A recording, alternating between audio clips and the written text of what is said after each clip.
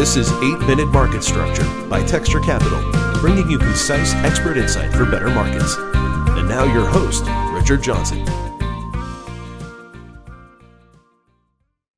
Hello and welcome to the 8th episode of 8-Minute Market Structure, where I speak with industry experts and get their take on the most important market structure issues.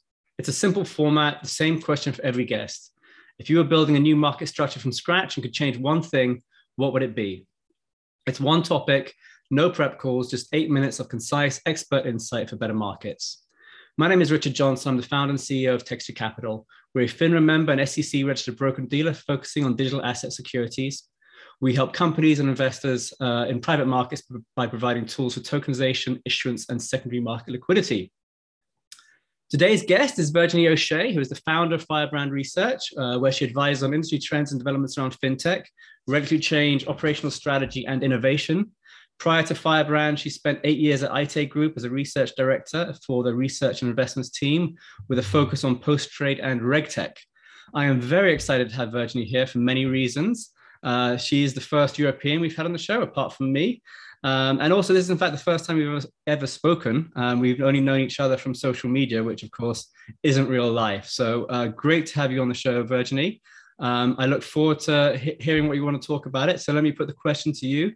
If you were building a new market structure from scratch and could change one thing, what would it be? Well, great to be here. Thank you, Richard, for that intro. And certainly it's a pleasure to talk about market structure of all types, although I do tend to focus on the plumbing of the industry more often than not. So that's the less glamorous part of market structure that people tend to overlook often. So well, that's what we need, that. Otherwise, we don't get the trades done. Exactly. People forget about it though, and that's why I sort of super specialized in it over the last 20 years. And I've enjoyed the recent uptick in interest in it as an industry. We seem to be getting even regulators and politicians debating topics related to market structure. So that's always good. But if there was one thing I was going to change, and it's really hard to pick just one, I'm sure all of your guests have struggled with this same thing. I would pick it's attitude, I would say, with regards to being less defensive in terms of markets, and this goes on the part of regulators and market structures themselves, and being more open to collaboration would be my sort of view as to where we've gone wrong so far, and what we should address. I think a lot of the issues I see and a lot of complaints we get from particularly post-trade infrastructure is interoperability is not there. We have challenges because of proprietary standards, and standards exist everywhere, and there's just so many different flavors of them that cause nightmares for operations teams across the globe, and regulators themselves don't agree on standards. So I would love to see more collaboration, cooperation, setting things for the market structures themselves by the regulators as well. And I know national market protectionism is always the order of the day, but I would love to see more cooperation, collaboration. We talk a good game about collaboration as capital markets participants, but we don't tend to do a hell of a lot of it. So that's kind of my opening salvo is please, can people talk to each other more and collaborate more, not just talking about collaboration? Well, I've been working in the United States for many years, and I'm very familiar with the post-trade over here. I'm somewhat familiar with Europe.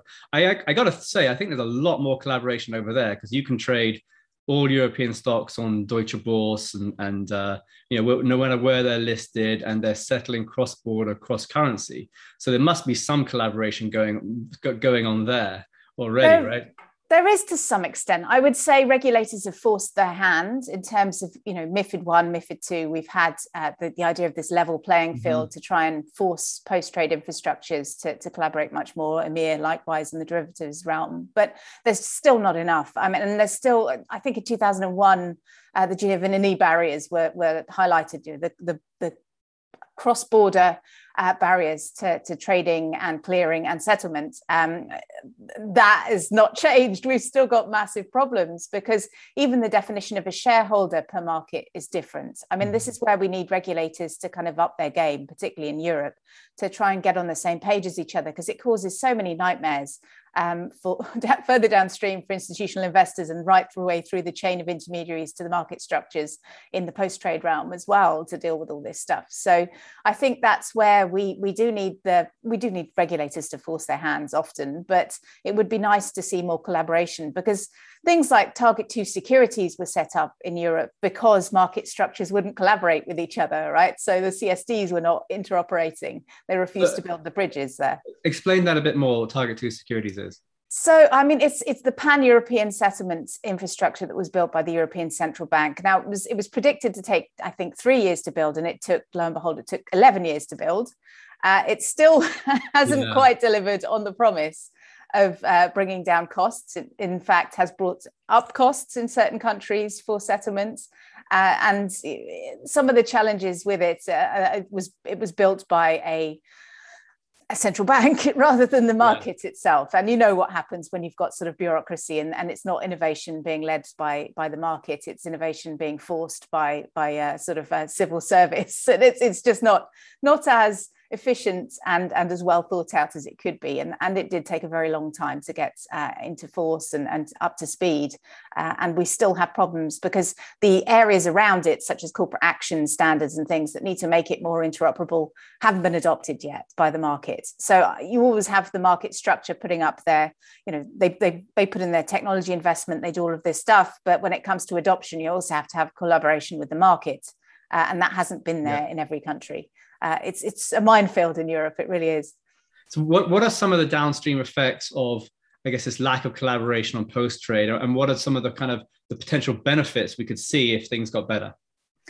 I think the impacts are generally, it costs much more than it should do. We've got a lot of errors. We've got settlement failures. If we're looking at sort of recent stats from ESMA at the European level, for example, and I know the SEC and US regulators are looking at the same thing, as are MAS and HKMA, settlement failures have gone up because we've been forced over the pandemic with volatility has increased. And for equities, you would think that settlement failures wouldn't be that high, but they've gone up they went up to about 10%, which is quite high when you think about, very liquid instruments. So that's a big problem. And a lot of regulators are very concerned as to why that's the case. But a lot of it's to do with the manual processes that we've got in place because of this lack of collaboration, this lack of standardization.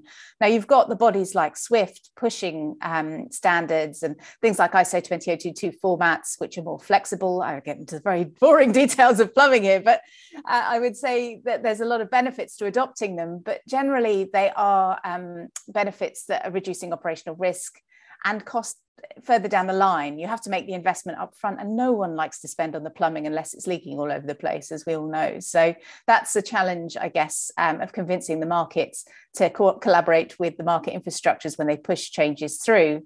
You can see the DTCCs getting somewhere with the T+1 argument that's going over in the US, and we'll have to do the same in the rest of the world. But the business case is very tough from their perspective. And that's why they need the SEC involved in it, because you just have to have a regulator pushing. Otherwise, no one spends on this stuff. Yeah, I mean, the DTCC did move to T+2 several years ago now, but that was a long journey. And they put out a few papers on T+1, moving to T+1, which they believe is possible if there's industry buy-in. They are, I mean, for want of a better word, a consortium. They're member-owned, and they got to get buy-in from all their members. So, you'd think that, they would be a perfect focal point for collaboration, for what you're talking about, because you've got all the key parties, around the table there. But unfortunately, it still often ends up as kind of a bureaucratic mess.